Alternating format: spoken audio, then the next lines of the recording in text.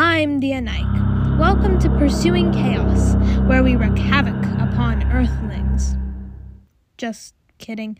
What we actually do is discuss culture, history, art, opinion, and STEM. I know, that's even more terrifying than an apocalypse. Learning? That's true chaos.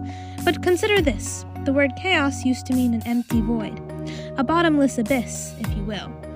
But now it means a jumble, a messy clutter. Chaos has come to mean too much rather than too little. Wouldn't we like to fill the gaps of our knowledge with trinkets and fascinating facts? Why not fill the void chaos was supposed to represent? Consider my offer.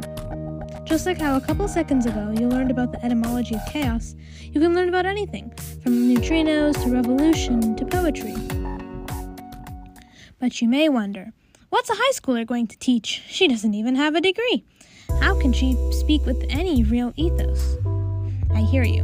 I'm the first to admit I'm not an expert in anything I'll discuss, but I am curious and willing to learn. If you would like to fact-check me or even learn more, I'll provide a works cited that you can access for further reading after each episode. After all, I started Pursuing Chaos because I love learning about different fields of study and how they merge in the most surprising of ways. Hopefully, you'll come to gain a deeper understanding of the things you find intriguing too, as well as discover interests you never knew you had.